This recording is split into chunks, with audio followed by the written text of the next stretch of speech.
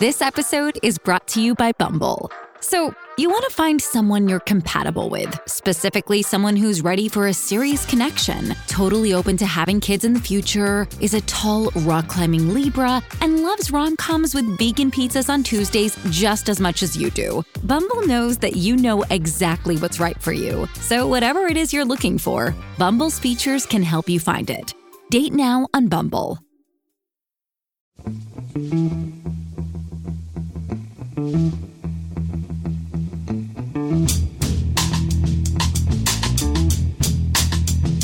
Hello and welcome to the Price of Football, the show that looks at the money behind the beautiful game with me, Kevin Day, and Liverpool University's Kieran Maguire. Kieran, it says here that it's Thursday, December the 29th, so I've got no reason to argue with producer guy's logic or maths. How's your Christmas going so far in the 5 minutes since we last spoke? Well, I've not put on any more weight, which is about the only positive I think I can say. Oh, that's good. It gets to that stage. You're like me. You have to book half an hour in the toilet on Boxing Day these days. Just that never used to happen in the old days. Cat's having a nice Christmas. It's normally news day for our lovely listeners who may have worked out that in the 5 minutes since between recording the last one and recording this one, I've refilled my wine glass. And had a sneaky Baileys while I did it. It's Christmas, Kieran. Apple pie Baileys. Wow, my God. That's an addition to the list. So we're not doing news today. We're doing questions. And I can't stress enough, any Everton fans listening, Kieran, this first question is a question. This is not necessarily the opinion of Mr. Kieran Maguire or Mr. Kevin Day. I cannot answer for Mr. Producer Guy, because Producer Guy may share these views. But this is a question from Toby Gray. We do have his email address and probably his Twitter handle, but you're not getting it, Everton fans. Toby Gray's question is this: how is it that no one at the Premier League has had the guts to twig that Everton are clearly mugging off the Premier League's profit and sustainability rules by claiming £170 million of their accumulated losses were down to COVID? Surely they are just using COVID as a get-out clause to cover the fact they made an absolute mess of their finances. This is a sentiment that is shared by other football fans, Kieran. I think we agree, not necessarily as strongly as Toby. And we have discussed it, but I mean, certainly towards the end of last season, one or two of the clubs that got relegated were making dark noises, weren't they? Dark mutterings about legal action against certain clubs in the Premier League, and Everton was certainly one of them. So it's an interesting one to discuss. Yes, when the last matches of the 21-22 season took place, there was some form of entente cordiale between Burnley and Leeds, that if either of those clubs went down and Everton didn't, they were going to join forces and put in a joint claim against Everton. As Leeds stayed up, they sort of said, we said entente cordiale. We didn't really mean it. So Burnley were relegated, and Everton, of course, stayed up, as did Leeds. Now, looking at the numbers for Everton, in the accounts for the 3 years to the end of 2021, Everton lost £372 million. You're only allowed to lose £105 million before you're in breach of financial fair play or profitability and sustainability rules. So clearly that is a significant gap. The Premier League have made some adjustments, and also the Premier League have said that they would allow clubs to put through special allowances in acknowledgement of the impact of COVID. And that's right and proper. You know, the purpose of these rules is not to, just for the sheer joy of it, have fines and other sanctions and points deductions. No, nobody wants that in football.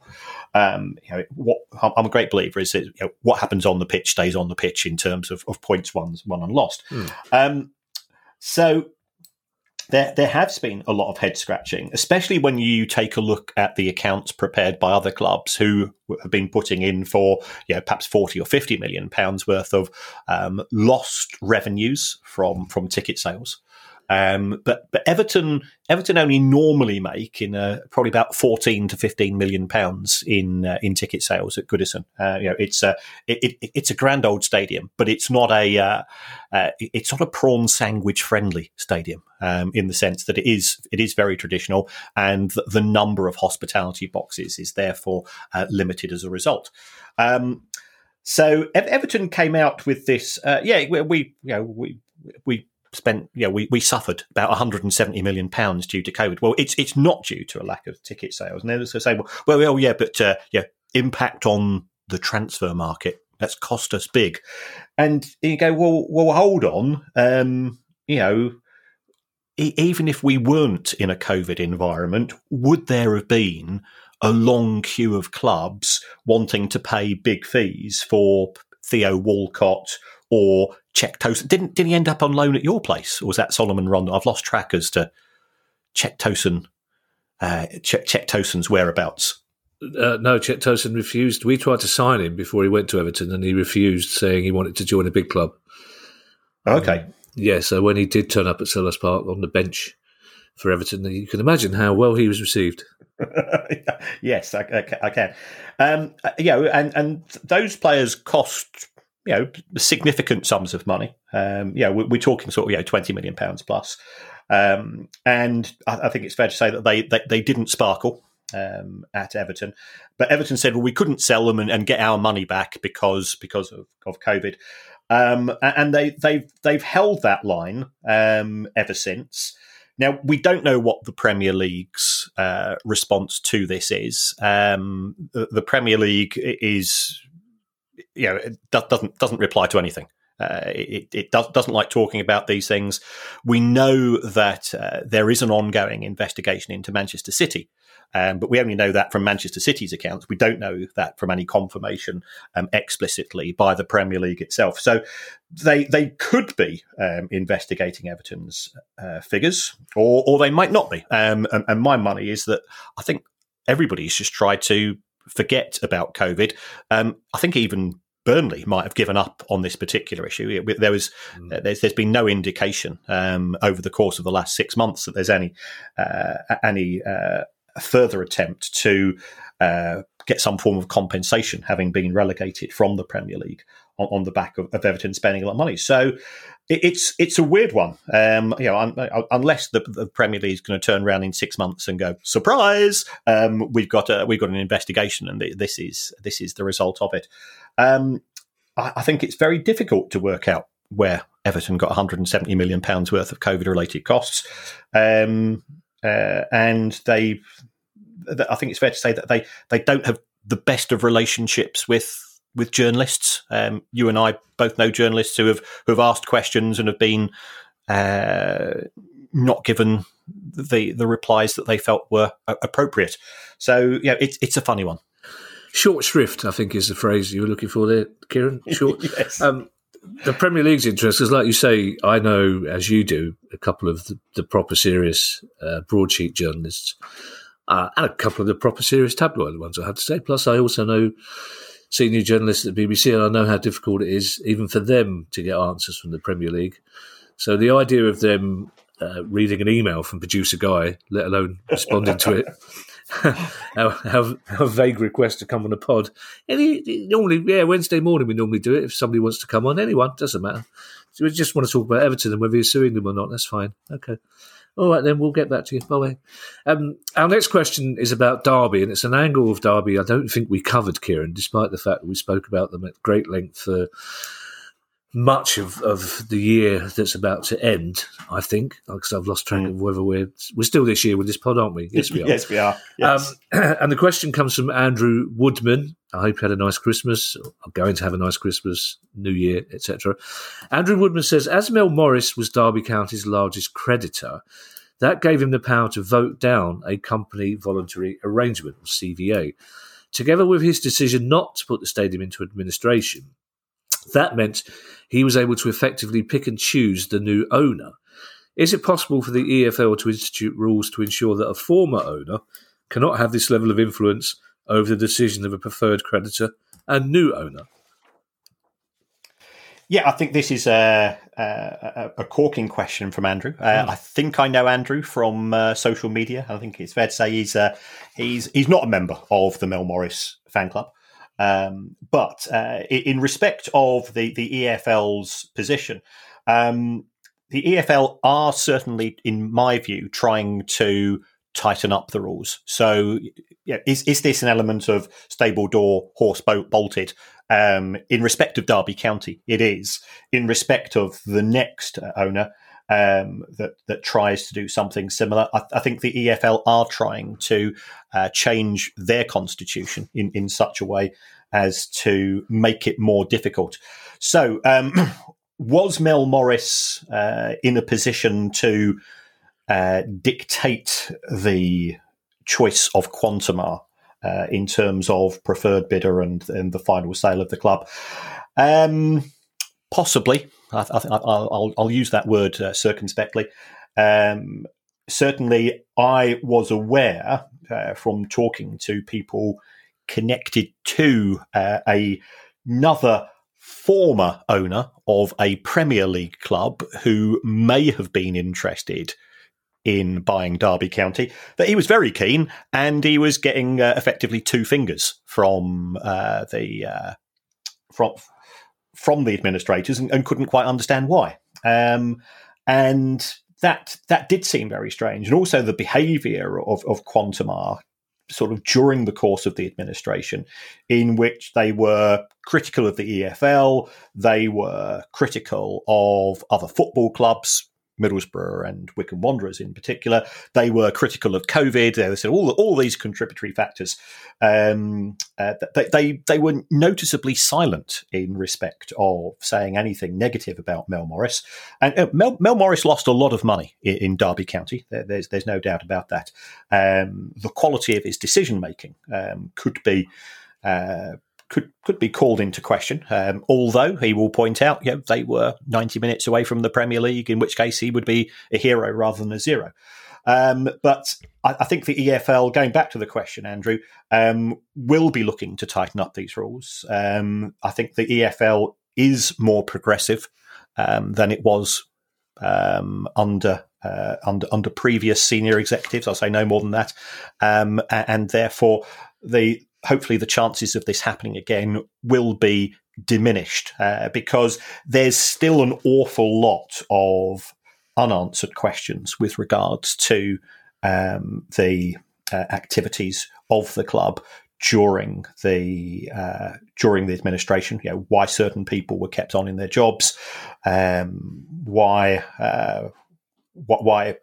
HMRC agreed to a 75% haircut. And so on, whereas other people got paid in full. So all very mysterious. I don't think we'll ever get to the bottom of it. Yeah, I don't think you need to be circumspect, Kieran. A bloke I know in a pub told me recently that legally you can say anything you want between Christmas and New Year. I don't know where he got that information from, but he's an ex-lawyer. Probably a bloke in another pub. Possibly, yeah. Also, I went to a rather lovely carol service on the Sunday before Christmas, i.e. 2 days ago.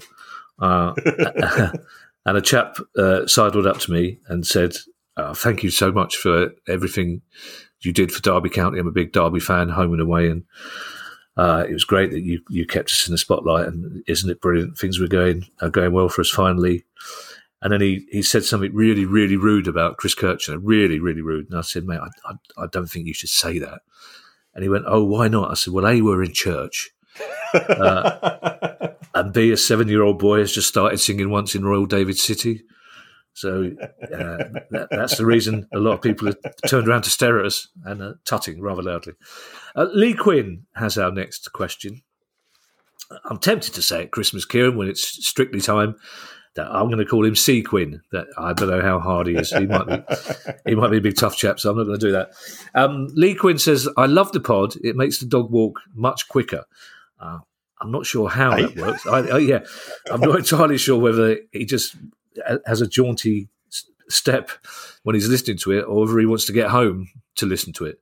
Oh, sorry, I read it. It made the dog walk much quicker. Which I thought, blimey, it doesn't have any impact on Finley. It could be that makes the dog walk. Now I've got the image of a dog with headphones on, walking really quickly to try and get the noise out of his ears. As John Barnes once said, I don't know if I told you this. I'll share it with you at Christmas. Yeah, Mark Webster, who you know, my friend Mark Webster. Yeah, yes. Even more Cockney, if possible, than Ray Winston, and just as loud. Mark, no microphone Webster, as we call him. He and I used to host a show called Live and Dangerous on Channel 5 twice a week. It was still recognised by security guards because it went out about 1 o'clock in the morning. But we were replaced by John Barnes, who is one of the nicest people you've ever met. John Barnes is politically spot on, and he's a very generous, warm-hearted chap. But he was very new to broadcasting, and the show was live. And Mark and I used to get together and watch it just to see. You could tell when John Barnes had the producer and director talking to him in his ear, because he would turn his head away from the noise. So he would do half his show with his left ear on his left shoulder to try and get away from the noise that was coming into his right ear, which used to make me laugh a lot. I can't even remember the context of that. Oh, yeah, Lee Quinn and a dog listening to our pod on the beach. Lee says, I collect football shirts, and Hummel are one of my favourite brands with their approach to making football shirts personal to the club, which has definitely been the case in my hometown club of Coventry City. After 5 years of template Nike shirts, Hummel came in and took the supporters by storm with a throwback to their own 1988 Coventry shirt. For this season, the home shirt is another beautiful modern throwback of the Admiral design in the 70s. My question is, are there any implications or agreements to be made before doing a throwback of a shirt that was not originally made by Hummel or another manufacturer? This is the difference between stealing and being inspired by something. Okay. So I think you've got to be very, very careful. And I've seen the I remember that old Coventry shirt. I remember the chocolate brown away version. With the one with the T on. You mean? Yeah, the chocolate brown. The home one was one of the nicest kits ever. Yeah. The away one was an abomination. That's the season, of course, they tried to pretend it wasn't. The T didn't stand for Talbot, who was their sponsors, didn't they? That's right. Yeah. Yes. So here I go to Ed Sheeran for advice. Which we don't often say on the podcast. And as you're aware, Ed Sheeran was recently sued by another musician for stealing the tune to a song. And it went. I think it went as far as the High Court, and Ed Sheeran came out of it, successfully defended his position. But as he said, that there's a limited number of notes, and there's a limited number, and therefore there's a limited number of chords that can be put together. So therefore, there's always going to be some potential crossover, and this is the same with football shirts. So I think manufacturers are quite clever in the sense that they can put a proportion of the design into a new shirt and say, yes, with a nod to our 1988 shirt and so on, without if you're not using the Admiral symbols, and if you're not using the exact colorways, then you will successfully defend your position. So that's where we are. It's got to be close to in order to get the affection of the fans, but sufficiently far away from the original design that you can't be sued for breach of copyright or intellectual property position. So that's my understanding of the position. Although I don't think there'll be many Coventry City shirts opened up on Christmas Day, or will have been opened up on Christmas Day, because sadly Hummel have closed down the Coventry City shop as a result of Elite Sports going into administration, and that's impacted upon many clubs at what is a peak time of selling for them. You're in the last pod we did, Kieran. You mentioned your friend Phil Shelley, who we had a question from about the economics of football kits. And you said he was an expert on football kits. It'd be quite interesting to ask him what the actual rules are around the copywriting of football kit design, because it's something I've been looking into for quite some time, and no one seems to be able to actually fully agree on how you do it, because if a club's traditionally worn red and blue stripes or blue and white stripes or all white, it seems it's very difficult for a kit manufacturer to say, well, actually, we own the rights to that particular design. So I would be interested, Kieran, perhaps you could ask Phil if he's got an answer to that question, or if anybody listening has got an answer to that question, we'd be interested in hearing, because we like to share. This is an organic process, this pod, Kieran. Yes, it is. Yeah. We listen to you as much as you listen to. Well, we don't listen to you as much as you listen to us, obviously, because luckily you listen to us for about 2 hours a week, which is brilliant.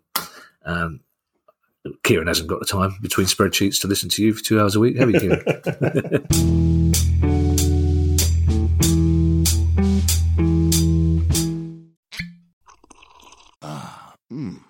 The first taste of rare bourbon you finally got your hands on. That's nice. At Caskers.com, we make this experience easy. Caskers is a one-stop spirit curator with an impressive selection of exclusive, sought-after, rare, and household names in the realm of premium spirits and champagne. Discover the top flavors of the year now by going to Caskers.com and using code WELCOME10 for $10 off your first purchase.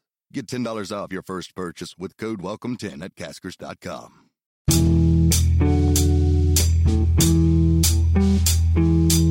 Mike McLean has hopefully a simple question. Merry Christmas to you, Mike, and a Happy New Year. Can you clear up the situation, please, when a manager gets sacked with, say, 3 years left of his contract? I presume that he or she gets paid the remaining balance, typically, but what is a typical practice if they get a job with another club during that 3-year period? I heard a rumour that means the previous club is then off the hook.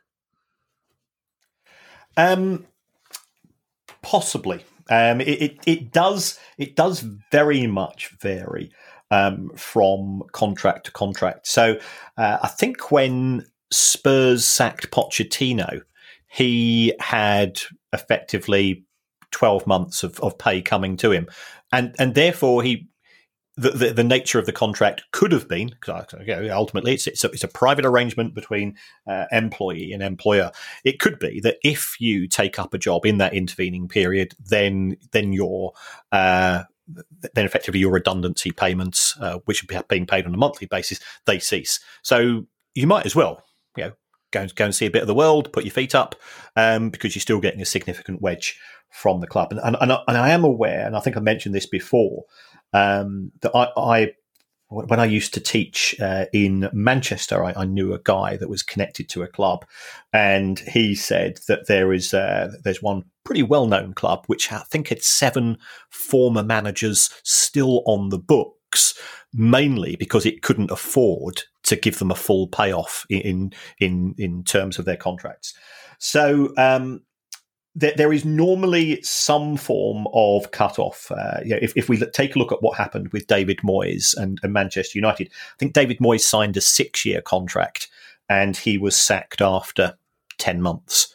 The nature of the clauses in his contract was that if Manchester United failed to qualify for the Champions League in the first year in which he managed the club, then they only had to give him a 12-month payoff as opposed to the remainder of his contract, or 3 years or something like that.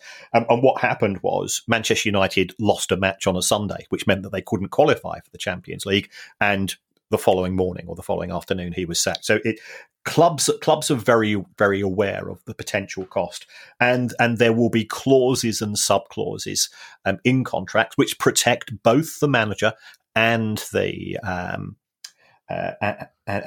football club. Perhaps we can, as it's highly unlikely the FA will ever speak to us.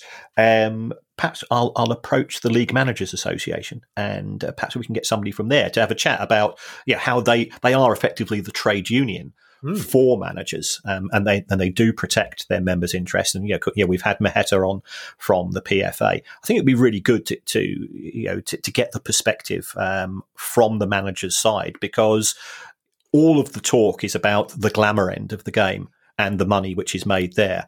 I'm fully aware that managers in lower divisions are often working for close to nothing, especially at the start of their careers, because they're trying to get that foot on the ladder, and the clubs know this, and the clubs reflect this in what they're prepared to pay for a new manager. And if he's then successful, then you can quickly renegotiate the contract. I think that's a very good shout, Kieran. I'd love to get a manager onto the show, although just be careful who you ask, because there's a couple of ex-Palace managers who probably wouldn't do it if they knew I was hosting it. Alan Pardew definitely wouldn't come on, really. Ian Holloway, probably not. Neil Warnock, no. Allardyce, no. Steve Kemp, oh, no, so we go. Bert Head's dead, he won't come on. Best to get a manager who doesn't manage Palace. And I know, Kieran, we are between Christmas and New Year. We are in the Twixtimus, if you like, or the Perineum, if you prefer, of the year. For those confused listeners who are thinking, I wonder who that big club in Manchester was that were paying off 7 managers at the same time. I'm guessing it's Man City, Kieran, wasn't it? Yeah, I think it was. Our penultimate question comes from, and I really hope I'm pronouncing this correctly. I suspect if I'm not, it's the second name I'm getting wrong.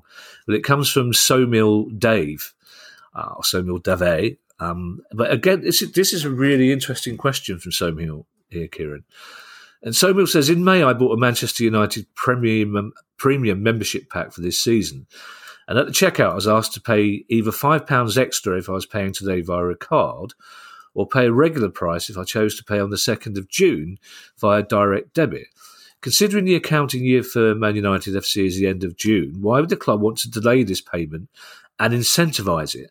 Does a direct debit count towards something, or a future payment guarantee is looked at as a collateral?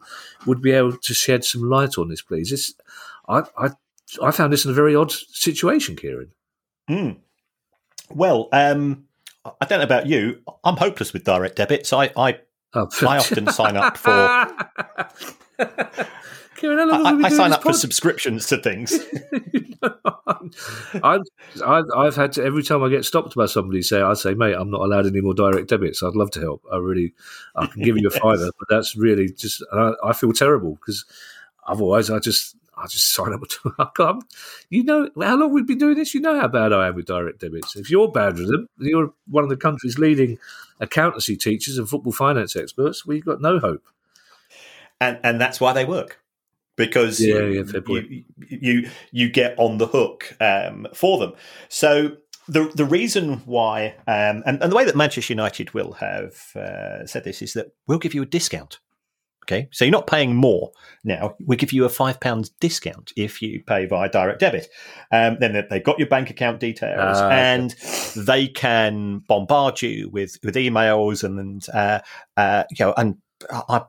I often sign up, especially around this time of year, for Now TV to get the movies and get some of the additional channels, and that goes on your direct debit. And then I forget that I've got 30 days or 2 months worth at £2 a month, and even if you end up just paying an extra month's worth, you go, man alive, I really. So that's why that's why clubs do it, and I'm being no more critical here of Manchester United than I am of any other organisation.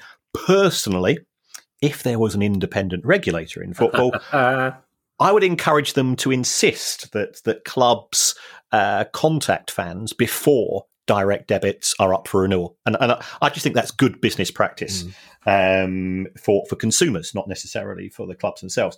As far as the finances of the club is concerned, there's 2 issues here. First of all, there's the issue of cash flow, as far as Manchester United were concerned, whether the money went in or May or June, it would have been received by the 30th of June, which is Manchester United's year end. So therefore, the money's in the accounts.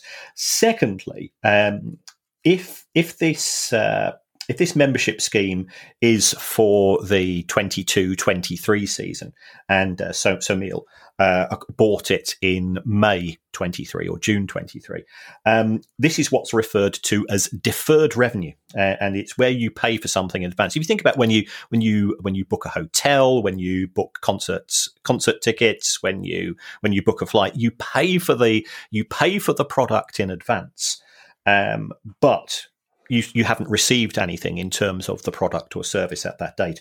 So what you have to do from a financial point of view is that you can't treat it as income until the following season. So Somil's membership pack was for 22-23, and Manchester United would not be allowed to treat it as revenue until they published their 22-23 account. So it would have no impact upon profits in the year in which he actually paid for it. Instead, what you have to do, you effectively have to say, well, I'm the consumer, and I'm loaning money to the football club, and that's what we do. If you just bought your Glastonbury tickets recently for next year, you're paying 8 months in advance. What you're actually doing, you are lending money to the organisers, and they have to actually show that as a form of loan in what we call deferred revenue. So it has no impact on the accounts as such.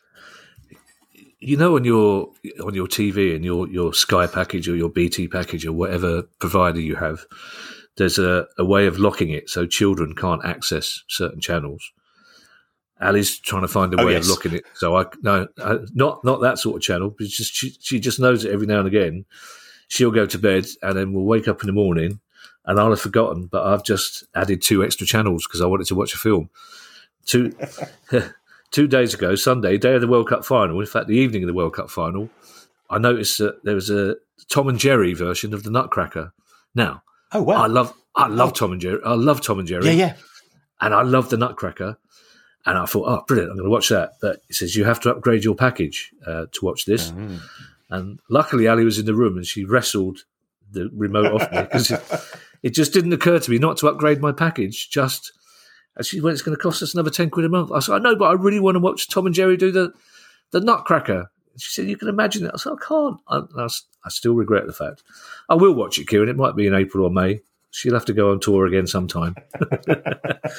Our final question comes from Andy Cook. I'm not the most observant person in the world, Kieran, but I've worked out what producer Guy's doing with these Christmas and New Year's pods. He's ending every pod with a question about football shirts, just so it leads in nicely to us talking about our first ever Price of Football replica shirt. Andy's question, which maybe the last bit of which made me laugh a lot, is this. Andy says, do the players wear the same shirts that are sold in retail outlets? For example, are the materials and size options the same? I swear that back in the early 80s, the retail replica shirts were polyester nylon, and the player shirts were made of different material, possibly silk. No, you know my view, Kieran. I regularly discuss the fact that Brighton are an upmarket club whose fans feast off things. Even I couldn't bring myself to say, yeah, that would be Brighton. You'd have had silk shirts, wouldn't you, back in the day, and top hats. I think, Andy, that's probably your imagination. I can't imagine any club wearing silk shirts back in the day. But it is an interesting question. And again, it comes back to the notion that we are asked questions about kits all the time. Yes. So once again, I went to my good mate, Phil Shelley, in respect of this. And, Phil told me that the player specification shirts are cut more athletically than I don't think there's too many 2XLs worn in the Premier League for one or two reasons. Neil Shipley, I can think of Neil Shipley and Razor Ruddock, probably about the other two. Yes. So they're tighter and they're shaped to the players' bodies, and that's actually quite useful because we see shirts being pulled. And there's less to pull if you get it shaped to the body. So I think from what Phil said, he thinks that they're still in sort of fairly standard sizes, but some players do modify their shirts. They might cut off the sleeve trim. They might cut off the collar. Some players don't like collars. And some of them will also make adjustments to their shorts, and some of them will trim their shorts. So I think Traore at Wolves, for example, if you look at him, that lad has got pretty impressive thighs. Oh yeah. And I know, I think at Brighton a couple of seasons ago, the goalkeepers didn't like the collars on their shirts. So somebody, I don't know whether it was somebody at Nike or somebody at the club or somebody connected to the player, ended up sewing down the collars on the shirts so as to not irritate the goalkeepers during the match. So I think players do take these things very seriously. Both from a fashion point of view, in terms of wanting to present themselves as much as possible, and also, we can josh about this, but there is this constant concept of marginal gains, and if you're going, that bloody shirt's really getting on my nerves. If you can get rid of that thought, then it could make one difference in one cross save or one tip round the corner over the course of the season, which could be worth a lot of money to the club. Yeah, well, players, we know from experience, they're always boots, especially. They're always muck about with. A friend of mine works in the club shop at Palace, and he said he loves his job. He's a big Palace fan, but he says by far the hardest part of the job is trying to persuade people buying the shirts to buy the next size up. He says it's heartbreaking when somebody our age says, I'll have the athletic fit. And he goes, is it for you, sir? Or is it for a professional footballer? No, it's for me. Well, these are cut quite small, this manufacturer. Maybe you should go out for a... your mate Phil Shelley, by the way, it wouldn't have to be Pete Shelley's brother by any chance, would he? Just... sad. No. Phil is not. No, I'm a huge fan of the Buzzcocks. Of course. The first ever Price of Football replica shirt is now available to pre-order. And once you own it, you can do what you want with it. You can cut the sleeves off. You can turn the badge around. You can iron it whatever way you want. They're available in adults and kid sizes, and all the profits will go to Gambling with Lives. You can find the link to our online shop by going to priceoffootball.com or our social media pages or the description of this episode in your podcast app. The pre-order period will end at 5 p.m. tomorrow. It says this block. Producer guys put block capitals. Tomorrow, Friday, December the 30th, so get yours ordered now. Or, as I would have put it, Kieran, and as you would have put it, please order yours now, rather than get yours. What's the difference between capitals and block capitals? Well, how long have you... None. As far as I know, there may be printers out there who are listening to this. I believe block capitals are the same as capitals, just block... It was the size of the block that the letter was on, was why it's called block capitals, I believe. But there's a lot of things that I believe that I pass off as genuine information. It's the same as when we do the FYP pod, the Palace pod. If I say about any transfer rumour or anything that's going on in the club, my understanding is they know I don't know anything about it, but I just can't admit that I don't know anything about it. So I pretend that I've got some inside information, but going, well, my understanding is. So whenever I say I believe, although... normally I was watching Christmas Carol film with Ali yesterday and Molly, my sort of daughter. They were fascinated by the sort of details I was giving them about various things in Charles Dickens' Christmas Carol. For example, those of you who like the Christmas Carol, at the end when Scrooge asks the little boy outside the window to go and buy the turkey in the shop down the road, the one as big as him, the boy goes, Walker. The reason the boy does that is because Walker was an early Victorian clown and comedian who specialised in telling exaggerated stories of his achievements. So whenever anyone exaggerated, they would be called a Walker. So there you are. Can take that away with you for Christmas. Thank you to everyone who's donated to the pod via our Patreon page. If you'd like to make a small monthly contribution as well, that's very kind of you. Go to patreon.com/priceoffootball. If you have a question you'd like answered on the show, you can email us at questions@priceoffootball.com, and we shall be back with you next year. In the meantime, I shall hand you over to Mr. Kieran Maguire for his customary farewell. Well, thank you to everybody at Patreon for supporting us during 2022. That's one way of doing it. Another way of doing it is going onto your podcast app and giving us a review. That'd be all cool. And people say, why are we doing these shows between Christmas and New Year?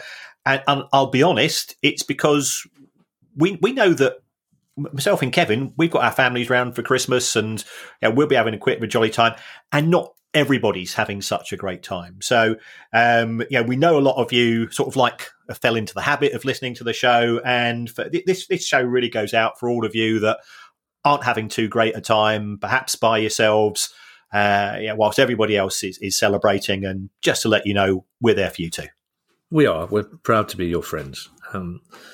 Also, occasionally, I have to say, over Christmas and New Year, the Baroness and Ali will be saying, "Why aren't you doing a pod?" So we've done them already. Yes. They go, "Oh, have you? Damn." I was looking forward to an hour off. Thanks for listening, everybody. Yes, and as Kieran says, we hope we can be your friend and some company for you. The price of football.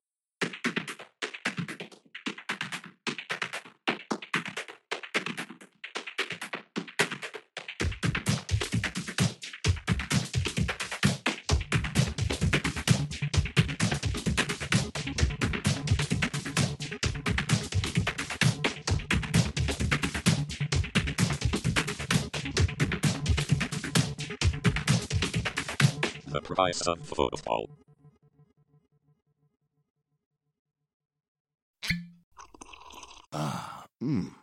The first taste of rare bourbon you finally got your hands on.